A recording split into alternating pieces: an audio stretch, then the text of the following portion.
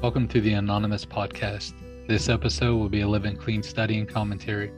The aim is to provide insight to and context of the material within our book, Living Clean. This is not a meeting of Narcotics Anonymous. However, there will be some similarities in how the study will be conducted. Each study will have the audio recorded and then published to the Anonymous podcast. The overall goal is to provide a commentary of the text towards reaching those seeking a resource like this. If one person benefits from our efforts, including us, then our participation will be well worth the effort. We'll have the introductions and then we'll jump into the text. Enjoy.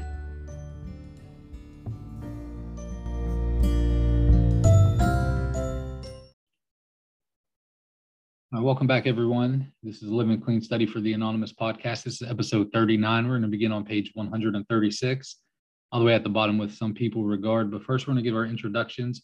Lee P., jump in and introduce yourself, please. Thank you, Doug. I'm Lee, addict from New Orleans, Louisiana. My clean date is August 27, 1987. Thank you. Thanks, Lee. What's up, Paul? Hi, Douglas. I'm Paul. I'm an addict. I also am from New Orleans, Louisiana. My clean date is January 6, 1995, and my home group is the Open Mind Group. Thank you. Thanks, Paul. What's happening, Barb? Hey, Douglas, I'm Barb. I live in the Panhandle of Florida. My clean date is 10/4/95, and my home group is the Open Mind. All right, all the way around. Thanks, Barb. And our guest this evening is Scotty H. What's up, Scotty? Hey, man. What's up, man? Scotty Higginbottom. Scotty H. Excuse me. Clean date is 4/26/2014 from Lake Charles, Louisiana, and Agape Group of Lake Charles is my home group. Thanks for having me. Yeah, glad you can make it, Scotty. And I'm an addict named Douglas. I got clean March 12th, 2000 in southwestern PA, and I stay in the Raleigh, North Carolina area now. All right, folks, let's get started. Episode 39, Living Clean Study for the Anonymous podcast. We're on page 136, all the way at the bottom, some people regard. And Barb's going to facilitate. Take it away, Barb. Hey, everybody. I'm Barb, an addict. And Douglas, would you start us off with some people? Yeah, sure. Got it. Some people regard the whole fellowship as a family. There are usually one or two in an area who will say hi family when they begin to share. But some of us are uncomfortable with this, especially if our own families were violent or unsafe, or if we have experience in other kinds of groups that made demands of loyalty from their members. The talk of family makes an seem dangerous in those ways. That demands will be made of us, that we will be asked to compromise ourselves or put ourselves in harm's way for the family. To some of us, it's not threatening at all. It just sounds a little cheesy. We may not even have language to describe the kind of connections we have in NA, especially after we've been around for a while. We walk with each other through the day-to-day struggles of our lives, romance and heartbreaks, births and deaths. Our sense of connection deepens into kinship.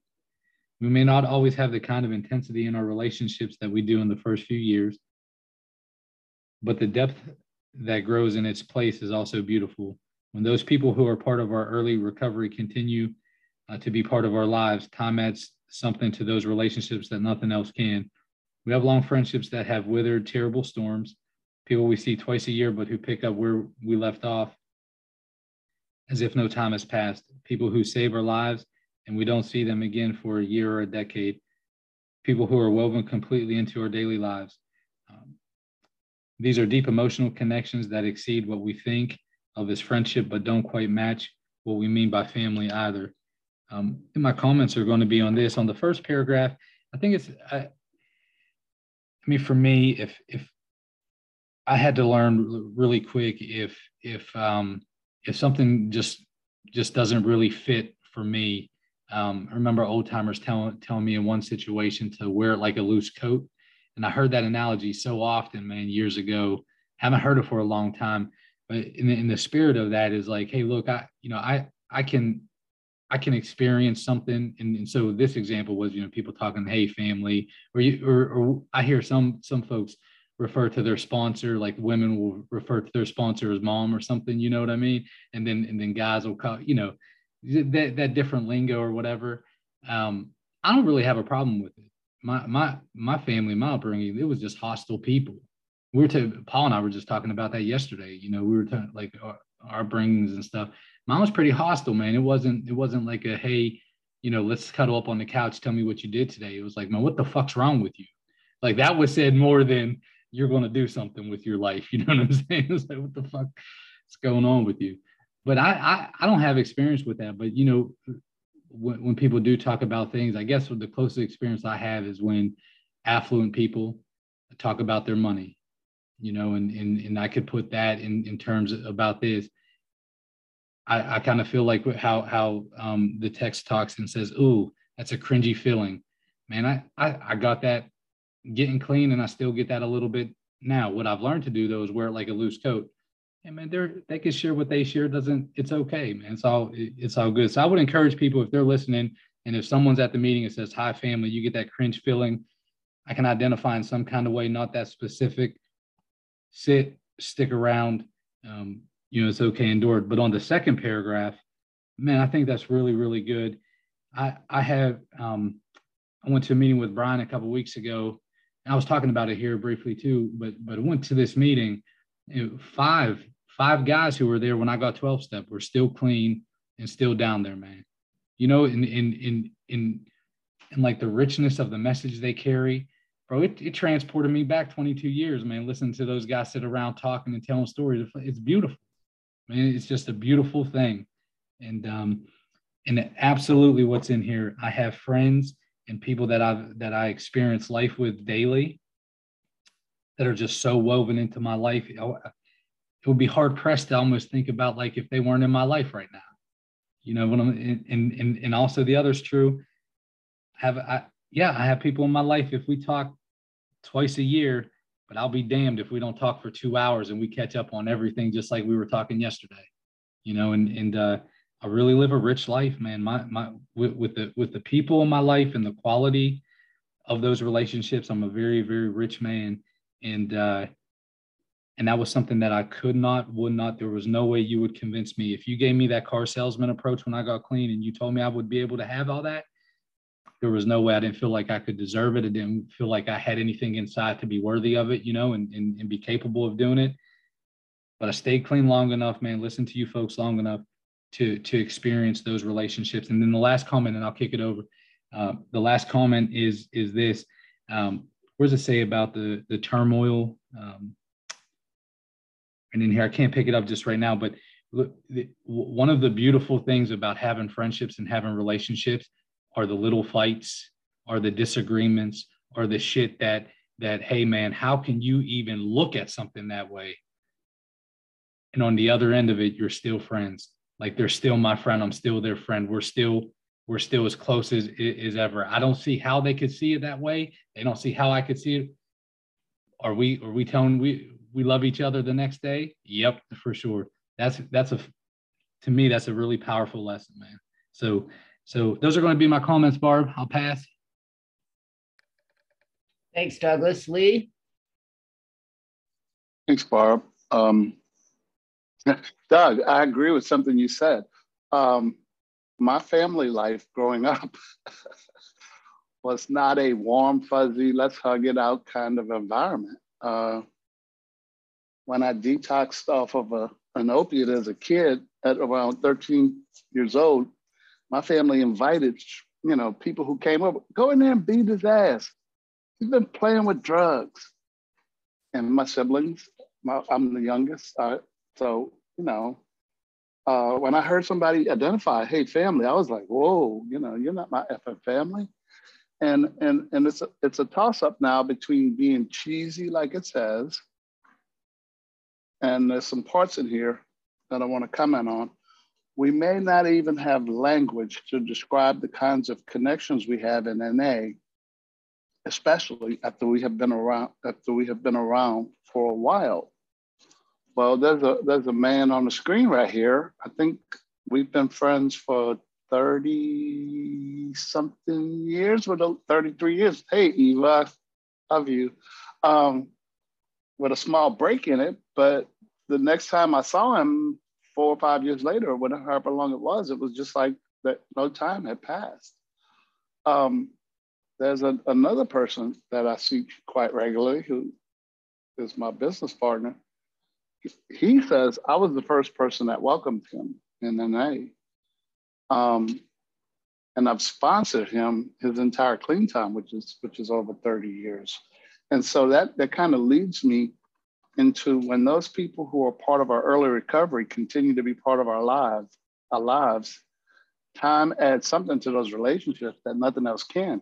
And even if you knew and you're listening, that is a jewel, a gift of this process. You know, we come here to get off drugs and stop the beat down. I came here to stop the beat down that dope was given me. But as a gift, as a diamond, I was given these people, you guys, who have enhanced my life tremendously over all this time. So I don't even know if I have like the words I really want to say, because I'm feeling it more than I can say it. That happens too sometimes in this process, that I think in the basic text it says we lack the superlatives. So yeah, if you're new or if you're not new, you can look forward to having wonderful lifelong relationships, and people do become like family, like your boys, Doug, when we were at that function. You know, I mean, I'm very hyper vigilant when children are around, so I'm always paying attention to what they're doing, and that's something I didn't have before I came to NA. I pay attention now. I want to protect and love people. So that's plenty out of me for now. Thanks. Thanks, Lee. Anybody else? Scotty, would you pick up on 137 as we stay clean and read a couple paragraphs for us, please? Certainly. I'm Scotty. I'm an addict. As we stay clean and build long-standing relationships, we experience a kind of safety we could not have imagined before. We know one another as well as anyone knows us. We have watched each other grow up and grow old, and in the lines on one another's faces, we see the laughs and struggles we have shared over all that time. We may be incredibly close at some times and further apart at others, but there is something about just knowing we have each other that makes us feel a little less alone in the world. That love and connection feels as deep as any we have experienced. The ways that we love in recovery can be intense and beautiful. We learn to love others, not just our fellow addicts, but our families and those around us, with the power we might never have imagined. Many of us turned away from love in our addiction. Those who loved us just made us feel ashamed. In our self-obsession, there was no such thing as enough, and the ways we were loved never seemed adequate to our ever-growing needs and demands. When there was sufficient care, concern, and support, we exploited it. Some of us were raised in addicted households, or in other circumstances where we never really felt love at all, or where it would come and go so randomly that we learned not to trust it. Well, I'm Scotty, I'm an addict, and man, that pretty much hits home for me. Mainly, I was raised in a very, it was loving from the outside, but the inside, like I don't remember my father ever saying, "I love you," or my mother ever saying, "I love you." We didn't touch, we didn't hug, we didn't, I don't remember any kind of affection at all. We were very, very super religious and super modest. And so in my later relationships, I was the opposite of the way I was raised. So I just, when I got to Narcotics Anonymous and started learning about relationships, I learned balance. I learned that balance that I needed to get. And you people taught me how to get balance in some of those relationships, when it was okay to hug, when it was not okay to hug, what's appropriate to say to a lady, what's not appropriate to say to a lady. I didn't know a lot of those things because I was going against everything that I was raised with. And it says the way we love in recovery can be intense and beautiful. Go back to something that was mentioned a minute ago about some of the relationships. I'm the youngest person in this group with 7 years and 11 months. So I don't have the longevity in this program that you great people have. But what I can speak to is the intensity of the relationships when I first got here, because that's so fresh to me. That intensity in my first 5 years was just enormous. I made some of the most impressionable relationships. And some of those relationships aren't true today. I've moved on to different those relationships are a lot different. I've learned today what I'm willing to handle and what I'm willing to take in a relationship.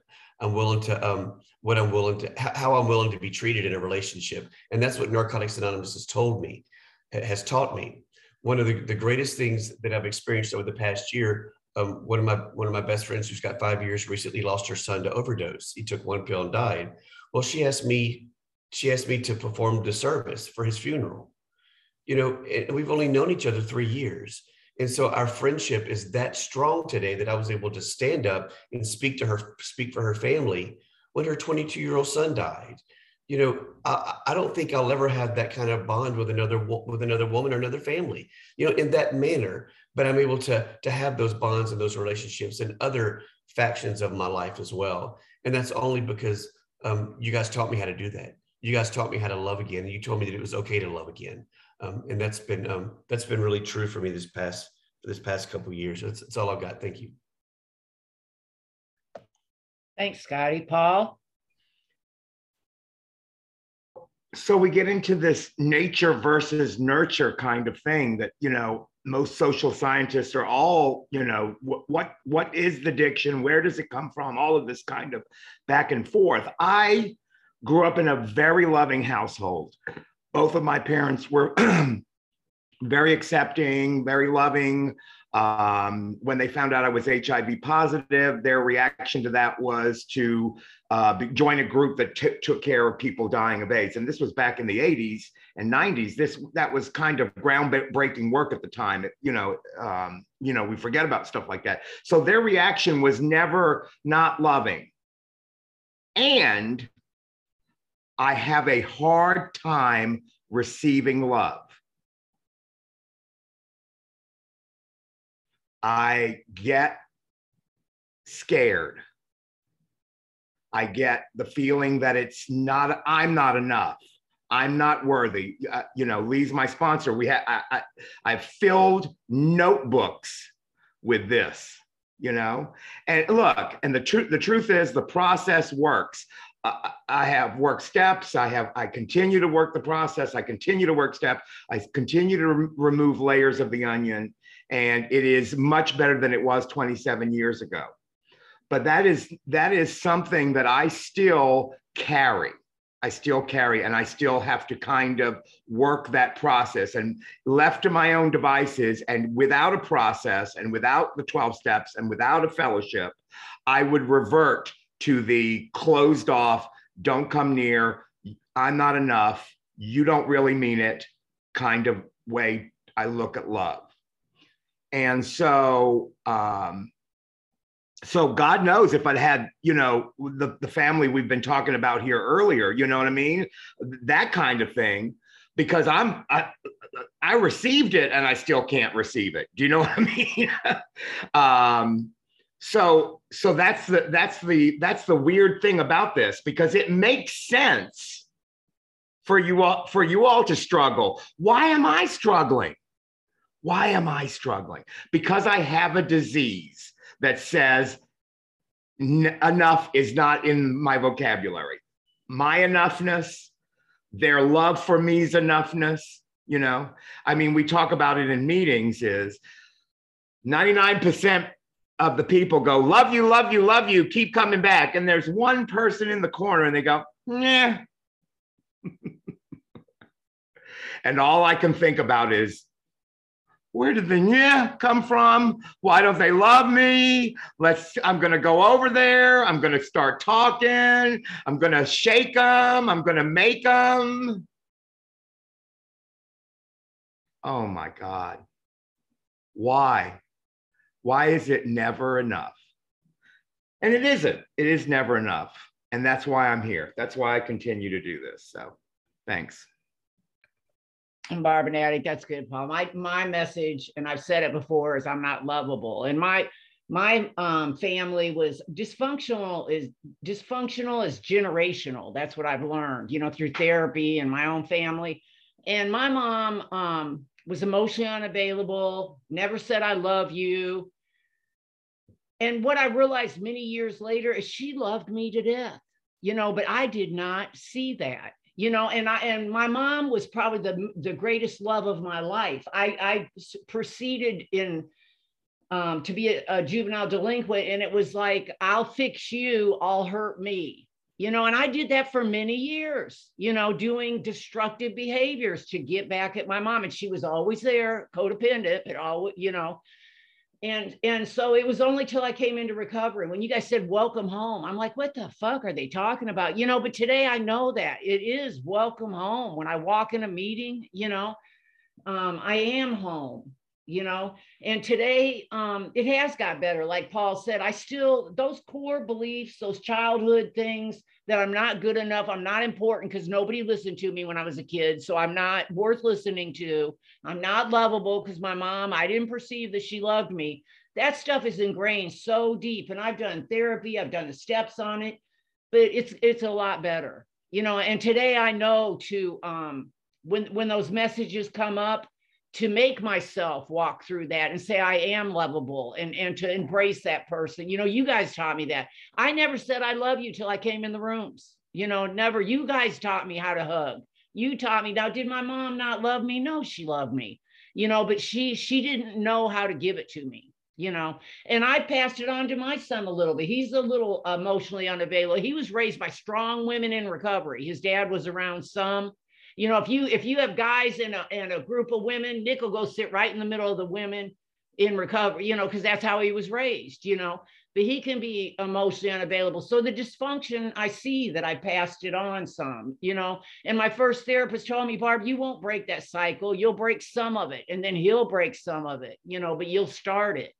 And that's enough today. And today I am lovable. Today, when the first time I did the steps, a couple of times, when it came to that assets part, there was none. I just did them with the girl, and she had no assets. I said, go back and think of some, But today I can make assets. I can make a list of assets, and when that tape comes up, you're not lovable, they want something, they're just being phony, I can say, no, Barb, they do, you are lovable.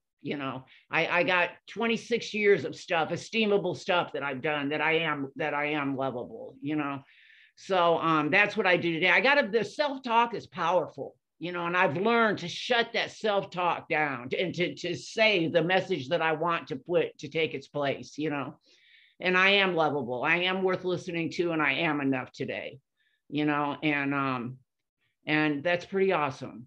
That's pretty awesome. And I believe that that's what recovery gives you. Where deep down inside, when my disease tells me that shit, I know in my heart, I know that. I know I am worthy.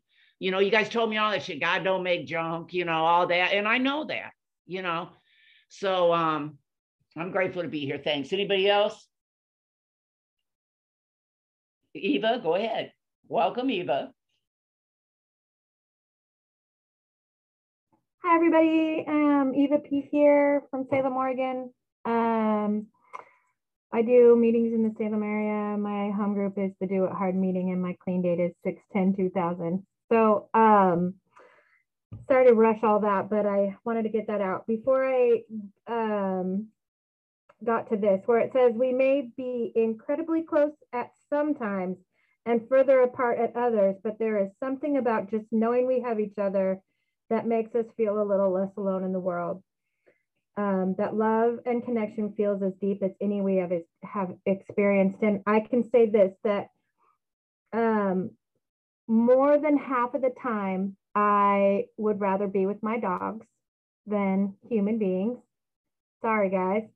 But if I'm going to be around people, I want to be around people in recovery. Because, look, I always know y'all are here for me, even sometimes when I'm not that likable, right? Like I'm not that, like I'm not always that nice. I'm sorry. Like, I hear you. Yeah, it's hard for me to receive love, and I don't always think I deserve it and all that. But sometimes I'm just a brat, and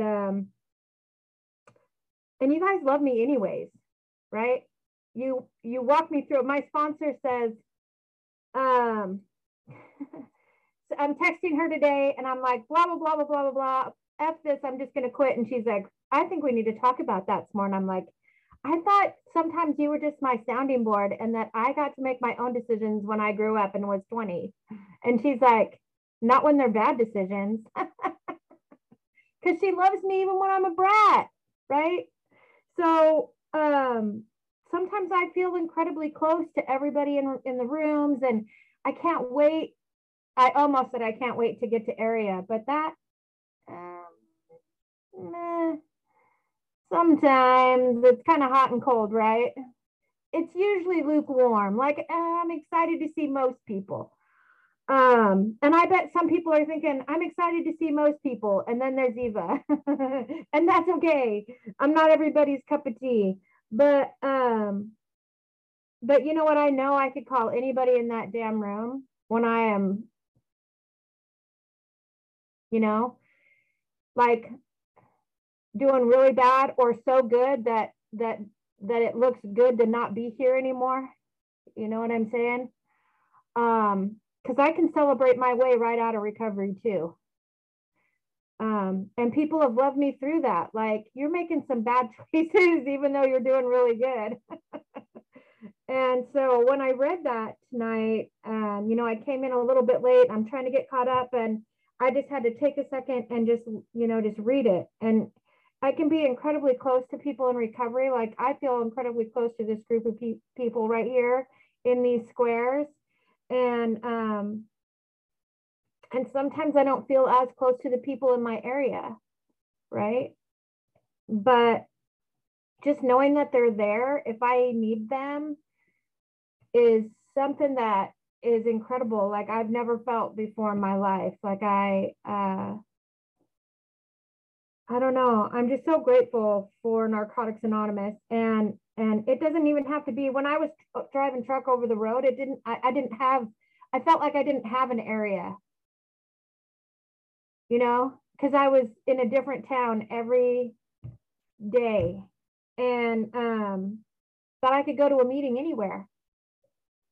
And people understood me and loved me for where I was at and who I was, and just because, you know, I came into the rooms in your own way, right?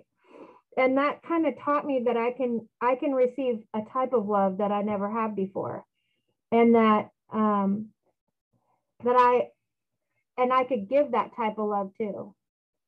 Like when somebody walks in and they're just feeling like they can't make it another day or another minute, I could love them right where they're at, because I've been there. I don't even have to know that much about them. Most of the time, I don't know their last names. I couldn't tell you most people's last names still, because it don't matter. It does not matter. So that's what I got when I came into the podcast tonight, was that little few lines. So that's all I'm going to share on that. Thanks. Thanks, Eva. Paul, you want to read the next two, please? Relationships are always evolving, and we are continually in new territory as our relationships grow and deepen. There will always be mistakes. Being able to recognize errors, clean them up, and move on is a gift of the 10th step. And it's not just that we are able to keep small problems from getting bigger. We struggle with the belief that we're not good enough. Minor problems in a relationship can magnify our sense that we are inadequate, unlovable, or unworthy. Inadequate, unlovable, or unworthy. Even with many years clean, we alternate between avoiding responsibility for a problem and believing that it's all our fault. Surrender frees us from the feeling that we must constantly make up for being so awful. We can deal with our part, surrender, and let go of the rest. Accepting that we make mistakes and that we are not the end, and that they are not the end of the world or the end of a relationship is part of coming to terms with our own humanity. We can share honestly who we are beyond our addiction. We are human beings, members of society who have gifts and flaws like everyone else. We are capable of loving and being loved, of caring for others and contributing to their well-being. In the process, we build relationships with ourselves, our fellow members, and our higher power. In the end, what is happening is that I feel loved and supported while learning to have honest relationships without secrets or manipulation. Secure in the love of the fellowship, my heart is unfreezing. Wow, wow. So I come to the fellowship based on lies. Everything in my life is a lie, right? So, and you know, they talk about that you tell a lie even when the truth would be sufficient. I think there's another fellowship that uses that phrase. So that, and it was absolutely truth because of what Barb and I were talking about, that unworthiness, that everything had to be augmented. Everything had to be just a little more because what was real was not enough.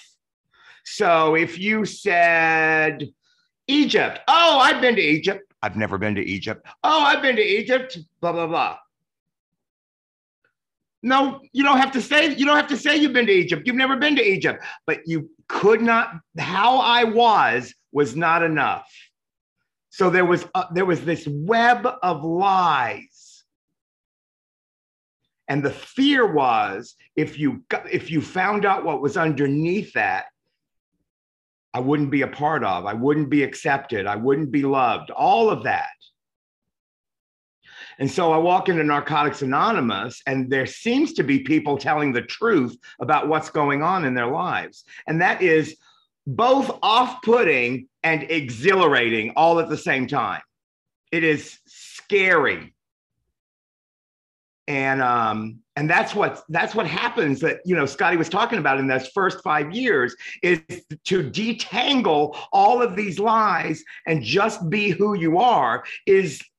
It feels raw and it feels like unburdening all at the same time. And if you're in that mode right now, you got to let things just, it'll get better. It feels like everything hurts. You know, it's like fresh skin. You know, it's very tender. And here's what's going to happen. Somebody's going to say something, somebody's going to do something, and somebody's going to just hit that new skin, and it's going to hurt.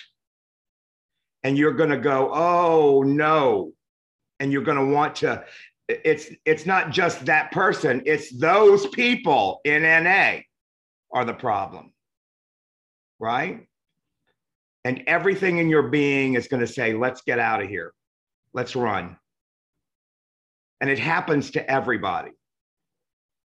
And if you can just ride that out, talk to people, talk to somebody, share how you're feeling about it, and just stay in your seat, you know, just like you did when you first got clean. You know, I had to plant my hands underneath the seat I was sitting in just so I wouldn't walk out of the meeting. You know, if you can do that in those relationships, you can move past that. And that will be so freeing. I spent my whole life avoiding people that I had fallen out with. That you know, instead of walking straight across the French Quarter, I had to take this circuitous route because I couldn't go on this block because I owed this person money, and I couldn't go on this block because I had had a yelling, screaming match the week before, and I couldn't go here, and I couldn't. Just the energy to keep up with all of that drama is exhausting. And that's the good thought about the relationships now, is we have this 10th step and we have this ability to go, hey, let's fix this. And promptly admitted it is the key, right? Because I can hold on to some shit for a while and rub it all over and go, oh, it doesn't smell like shit. You know, what? Like a monkey or something in a cage, you know, rub the shit all over and just be like, throw the poop and all of a sudden you can't smell it anymore. And I don't have to do that. I don't have to live like that. So, yeah. And the friendships that I have in this fellowship are beyond understanding. You know, we started this talking about family. I'm an only child. So I don't have this kind of what what does family mean? You know, I lived in this kind of fantasy world, a little gay fat boy, you know, who just kind of made up his life. And and so this whole endeavor is wonderful and scary all at the same time. So thanks. Thanks, Paul. Douglas? Yeah, thanks, Barb. Thanks, Paul, for those comments. I wanted to, before I make my comments, I wanted to tag on to what you were talking about, Paul, and you usually kind of wrap that train of thought up with after it's like those people and those meetings. And that's how, you know, if I'll finish your story out, you know, that's how, you know, you ended with like 3.5 years using again, because it was like that alienation piece right there. And that, you know, I wanted to tag on to that was, look, if you're looking at those situations like Paul described it with the tender skin and the sting and stuff like that, like I have to say, hey, look, when this stuff comes, not if, when this stuff comes, you know, very, very important to distinguish between those two. When that comes, I'm still going to participate in my recovery, whatever that looks like, meeting, sponsorship, 12-step work, you know, all that stuff. I have to continue participating. Might not feel good for a moment, man, and it isn't. So what I need to do, even now, there's seasons of recovery. Fuck, man, whatever situation I put myself in, it doesn't feel good. It doesn't feel, but I have to participate in my own recovery. I wanted to make a connection too. Check this out. It talks about, so in the first paragraph that was read, we struggle with the belief that we're not good enough, right? So if we marry that with the sentence all the way at the top of page 138, in our self-obsession, we'll just look at half of that sentence. In our self-obsession, there is no such thing as enough. Man, if I marry those two, that's the recipe that keeps me in this mode of consuming. I need to consume something outside of myself to get me right inside. I need to. And it fucking never is sustainable, ever. I mean, short amounts of time where I'm in that oblivion of eating too much or fucking enough or, you know, whatever it is. It's like there I get that little respite. Fuck, bam, there it is again. And I need to do more, and I need to do more, and I need to do more. And I think it's just so powerful, man. Like when I can marry that, I can see, oh, okay, look, I can read that top sentence kind of like currently, Douglas, in my life today, if I'm allowing character defects to make my decisions, man, there's no such thing as enough. You know, that's kind of cool. And one last comment I wanted to touch on was a couple paragraphs ago on 137. I know Jen couldn't be here today, but she says it's so cool. I go clean at 16. She go clean at 17. And when she talks about that, she says like, hey, she grew up and grew through different phases, almost like under a spotlight in the program, like not, you know, like kind of like natural. Hey, this is what you do in your late teens and your early 20s and your mid 20s and those things. And whether it's good or bad, that adds like another layer of like connectivity, you know, with folks. And that's what I was thinking about when we were reading that. And I want to say another one thing here about the cycles and stuff that was talking. It may deviate just a little bit from the text we just read, but Barb, you know how you were talking about those cycles and stuff like this. What just happened like an hour ago? My 14-year-old, and he's awesome, man. He's good, but he's naughty. He's about as naughty as you can fucking get, man. He just did, and he got it. God bless him. He got himself a little job across the street at the restaurant, you know, running food out to cars and stuff. When you're 14, you could do that. Him and his buddies wanted to hang out over the weekend. He couldn't call out his shift an hour before, right? It has to be 24 hours. He wrote on a COVID test or something, another line. So it looked like he was holding a positive COVID test, took a picture and sent it to his boss. And so he's off the schedule this week and Sunday. But then he told me that he was going to work. So he put his uniform on and shit, and he went to hang out with his buddy, skateboarding, you know, doing whatever the shit. And then, so he lied to me, then lied to his boss, and they want a doctor's slip before he can come back to work. So the jig's up. So he's caught. So he's found out. So you know what he did today? He just sat me down about an hour or so ago and said, hey, Dad, look, I got to talk to you about something. As soon as he said that, I was like, oh, fuck, what happened? You know, what did you do? He laid out this whole this whole thing. He goes, I'm really ashamed of myself, you know, this and that. He probably isn't, you know, he's working, you know. But here's the thing, man. What I didn't do was say, man, what the fuck is wrong with you? You can't be trusted. You know, you're this, you're that. Man, I can really remember not being able to put on like a size large shirt. I was so fat as a kid, and my mom making fun of me and telling me that she had me when she was 15 and all that, and she had said that I was I'm the mistake that ruined her life. I can remember that shit. And here's my son, man, you know, doing an asshole thing for sure, being wrong, and then us talking about it, and you know what, man, I was able to pause. I was able to respond, not to react to the situation, and we got into the solution. I say, look, man, we're going there tomorrow. You're going to tell your boss exactly what happened. Ask for forgiveness. If they fire you, guess what? You've learned a lesson. And if they extend you some grace and you're allowed to work there, you've learned a lesson.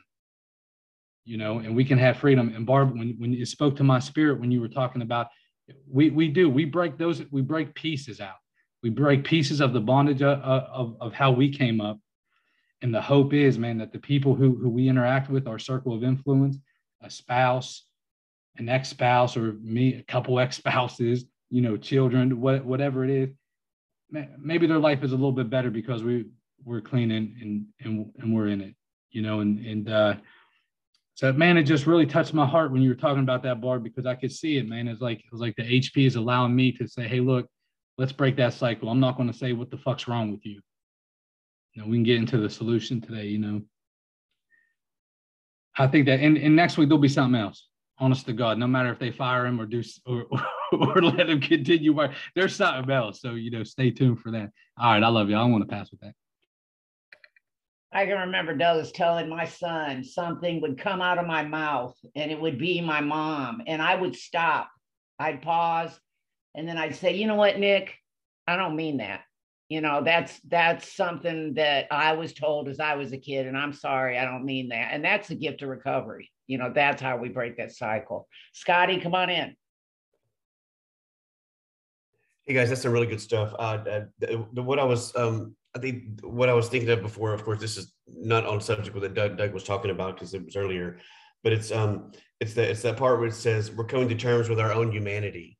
You know, there's some stuff that's happened in the last year in my home group and in some of my relationships where I've had to end a relationship, a long-term relationship in recovery, one of my best friends.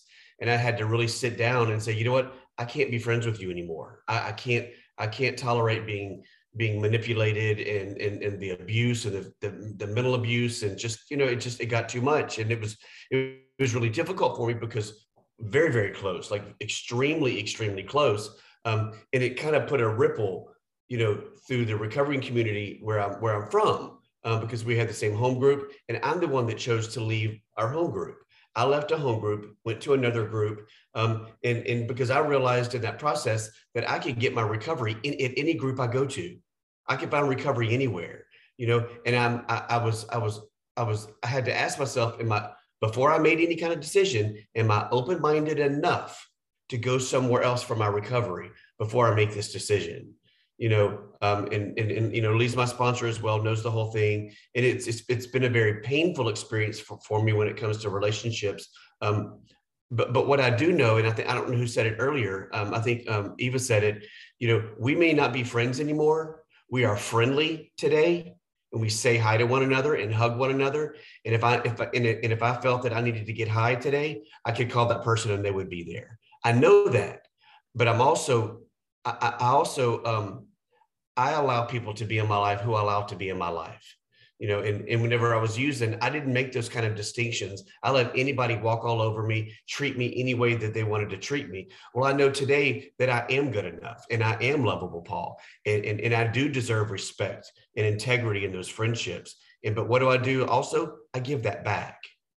And if I'm not willing to give that back, I need to look at my part of those relationships as well.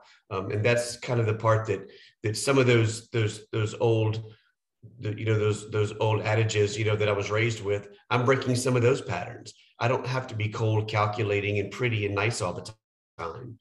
I can be honest, and I can take care of myself, and I can tell someone how I feel. And that's all because of step work in Narcotics Anonymous and knowing what my assets are as well. Knowing what my first sponsor told me, anytime I pick up the step work, and I still do this, I write a couple things down that I like about myself, because step work is hard. I write those down on the side of the page. So I start with something that I like about me, and I'll answer a couple of questions, and I'll finish it. Okay, what did I learn about myself right there? And I get my sponsees to do that as well, so they don't have this. They're not just thinking so negative all the time. Who are you today? Yes, you're loving, caring, and kind. There you go. If that's enough, that's enough. And sometimes that's all I can come up with myself. But today I know that I'm going to demand respect in my relationships because I deserve it today. I'm not gonna act like I did whenever I was high. I'm not gonna live like that. So that's all I got. Thanks, Scotty. I like this too, where the minor problems in a relationship can magnify our sense that we are inadequate, unlovable, or unworthy. You guys have taught me. I remember one time I was going through some stuff and I was sitting in therapy, and it was about relationships, something. And my therapist told me, and I always remember this: when you do the right thing, it can be lonely sometimes. And I've experienced that many times in recovery. And that's what I tell myself: when you do the right thing, it can be lonely. Do the right thing, And you guys taught me things like to be okay with the silence. I've learned no is a complete sentence, and to be okay with the silence. I used to have to feel that silence all the time. I was so uncomfortable with it being silent. I would just have to babble, to fill it.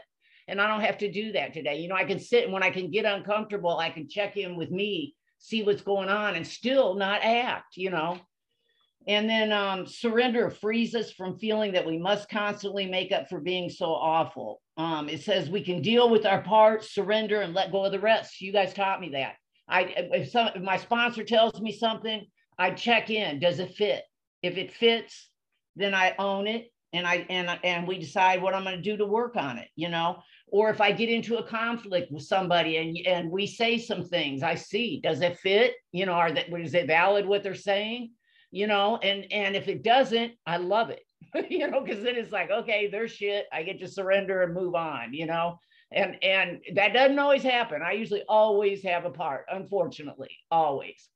But that's what you guys have taught me. And I like what Scotty said too, our own humanity. It's always about, it took me a long time to be able to do forgiveness, because it took me a long time in early recovery to forgive myself and to forgive my humanity. And I put that person on that pedestal, and when they fell off, I think that was the beginning of it, of accepting their humanity and therefore then accepting mine. And I love where it says, in the process, we build relationships with ourselves, our fellow members, and our higher power. The greatest gift you guys have given me is the relationship with myself, that I know who I am. I know what makes me tick. I embrace the crazy and stuff. I laugh at myself, all that stuff you guys taught me. And with the higher power, that I'm a co-creator. I'm not in the driver's seat anymore. And then I'm just going to say this last: secure in the love of the fellowship, my heart is unfreezing. When I came in, I was a shell of a human being. I literally could not live, and I could not die. And I came in, and you guys, I can picture, I'm a very visual person, but you guys, with your courage and your honesty and the language of the heart, it's like you reached in and grabbed my heart and resuscitated it, and you continue to do that. I'll have them days where I numb out and I'm in autopilot, and I'm numbing out because I want to escape. And I go to a meeting and sit there, and that courage and that honesty just reaches in and grabs me, and I feel, because that's what I got to do. And I still don't always want to, but that's what I got to do, So I'll be forever grateful to Narcotics Anonymous and a bunch of drug addicts that do that, they had the courage and the honesty and the laughter, to help me heal. Okay, anybody else? Okay, Lee, would you read? Let's go to Bridging Two Worlds, Relationships Outside NA. Yes, thanks, Barb. Our NA relationships might not be like any other relationships we have, but that doesn't mean they are the only relationships in our lives or even the only important ones. We have family and friends outside the fellowship, Our jobs generally bring us into contact with others. Many of us go back to school or find other ways to pursue our goals personally and professionally. We develop interests and skills that have nothing to do with recovery, except that without recovery, it's likely we wouldn't pursue those interests. In pursuing our passions, our careers, our hobbies, we make connections with the world beyond our doors in all kinds of surprising ways. Some of us are part of faith communities or other organizations that have their own ties that bind. In all of these relationships, we learn and grow, practice principles, and try new ways to deal with old feelings. Our anonymity may be something we must guard carefully in order to maintain our place in those worlds. Earthlings, normies, civilians, we use these terms to separate ourselves from people outside the rooms and mistakenly reinforce our own alienation. We struggle with the fear that if we get too integrated into the outside world, we will slip away from NA. Each of us seeks our own balance that allows us to participate in the world without sacrificing our recovery or putting ourselves at risk. And that's interesting because my first real career in recovery, I dealt with large quantities of other people's money. And so probably the first year, I did not let on anything about recovery or my past or, I protected my anonymity like it was in a vault. And a strange thing happened. I'd started working out with people. The gym was on the 9th floor. My office was on the 33rd floor. So they would always like, where are you? Are you coming to work out? And to show you how thrown off I was, when we would work out, after we would work out, they would be like, Leo, we're going for beer and pizza. You want to come? And I would be like, no, I can't go. And I would race off, and then I would get on the cell phone in the car and call my sponsor. They invited me to go for beer and pizza again. And I had said that to him so many times, he finally said, Lee, why don't you just go with them and have a Diet Coke or something? And I was like, you mean I can do that? Because prior to that, the first 4 years, I had no relationships with people, other than in the rooms and the beginnings of with my family. And a strange thing happened around 5 or 6 years at this Christmas gala. We used to have a black tie Christmas gala. A woman, I'm on the dance floor dancing with my date, and a woman yells out my name. And when I turn around, she's already kissing me, and I can't see who it is. And when I push her away, I realize it's a woman who I used to sell drugs to in active addiction. And her last name and the senior partner's last name of the law firm was the same name. And I was so rude and so mean to that guy. I thought he was a narc. I would slam the door in his face. And it took us about another year to kind of work through all of that. Our relationships might not be like any other relationships we have, And so slowly, 5, 6, 7 years, I started integrating into outside relationships. The other day, the Just for the Day was about vigilance, and I practiced that. If I went to a outside social gathering where alcohol was going to be served, I would always have someone from the program with me. So I think I did a good job early on with the guarding of my recovery. It's different now. My biggest challenge this week is Thursday morning. I'm going to pick up my godchild from Port Arthur, Texas, and bring him to Houston for his birthday. And then I would have to go back to page 137, not just our fellow addicts, but our families and those around us, having to deal with my sister who's already demented. Feels like a huge burden right now because it's not just her, it's her and my oldest brother. And so a part of me wanted to bail on my godchild, to avoid having to deal with her because of Narcotics Anonymous and relationships and my sponsor and talking. I'm going to pick him up Thursday morning. We're going to go to Houston And once I do the third step, it's no longer in my care, you know. So there, that's plenty out of me, and we are running out of time. Thanks, Barb. Thanks, Lee. Paul? Yeah, I didn't go to a gay bar for the first 4 years. I was clean because I was scared I was going to get high. And it was probably a good move on my part, you know, at the time. They said, you know, play mates, play, you know, playgrounds, all of that stuff. And it has value. You know, the thing that they don't say is that all of the people that you give up, you're going to get a whole bunch of other people, and not just in Narcotics Anonymous, but there was a whole group of my friends who had said, we love you, but like Scotty has done with his relationship, said, I have to put you over here because you're not good for us. I can't be around you. You know what I mean? And so those people didn't stop loving me. They just were, for self-preservation, had to kind of keep me at arm's distance. And so once you start to get clean, look, this isn't going to happen in 30 days. So you can't go, I don't know why they haven't called me in 30 days.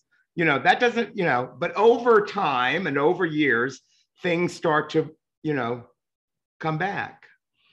And the good news is I don't walk around in fear of relapse. I don't have this idea that I will run screaming out of the meeting, out into the street, find a needle and jab it in my arm, and that's how I'll relapse. That's not how it happens. It's very methodical, there's red flags all the way. And if I stay, like Douglas said, if I stay in the process, even when I'm having feelings about the process, somebody or something will alert me to those red flags, either when I'm writing or when I'm talking to my sponsor, if I stay in the process. So there are ways to see things coming if I let myself see it, or let others around me in who can see it, more to the point. So the good news is today I have long-standing relationships. I have a friend that I have known since the 4th grade, and he's just moved home to take care of his mother, who's 96. And I have that relationship intact because of this fellowship. He can be around me. I can be a friend. We can see each other. I can be there for him. And all of that stuff that I was unable to do has come back.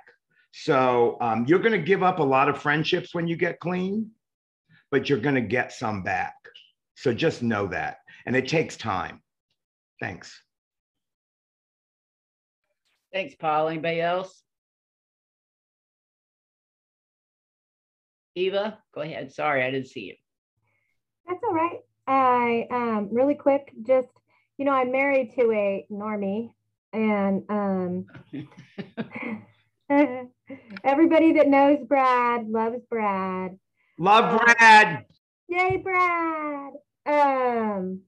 But it never dawned on me that calling him a normie might exclude him from some of our world, right? But first thing I told him when I got with him was, listen, if you're going to be a part of my world, you're going to have to figure out what this thing's all about. And then I called him a normie. So then I had to, after I decided he was going to stick around, or after he decided I was going to, however it worked out, we were going to be together.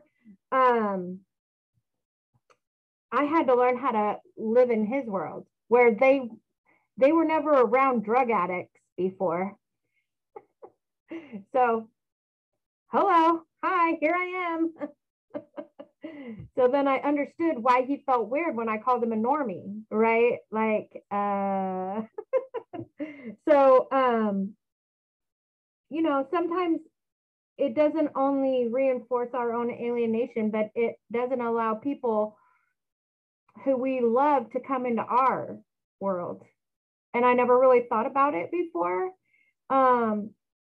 But until we just read that, and now I feel bad, and I'm going to have to, like, although how normal can he be? He married me. He's not that much of a normie, because if y'all know me, y'all know he can't be normie, right? So on that, I'm going to give it back to Barb.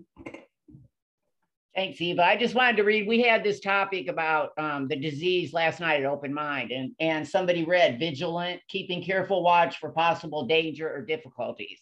You know, they say in the sister fellowship, it's cunning, baffling, and powerful, and it is. You know, I like Douglas said, I wear recovery like a loose garment, I heard, but I have to be vigilant because this disease, when I've thought of using, and it's not a lot, but I've been driving along, going home, maybe a little thirsty, and all of a sudden I think a drink would be nice. And it's like, you didn't even like alcohol. That wasn't your drug of choice, but that's where it would hit me out of left field like that. Or I talked about cleaning around the decanter and the lid popped off and I recoiled, you know, it's like, oh my God, what if I get, you know? So I don't play with this disease. I don't, you know, I get to live life and I get to stay close to you guys and my higher power. But I don't play with the disease. So I just want to say it's an honor and a privilege to do this podcast and to be with you guys. I love you guys to the moon and back. And I love everybody out there. Thanks.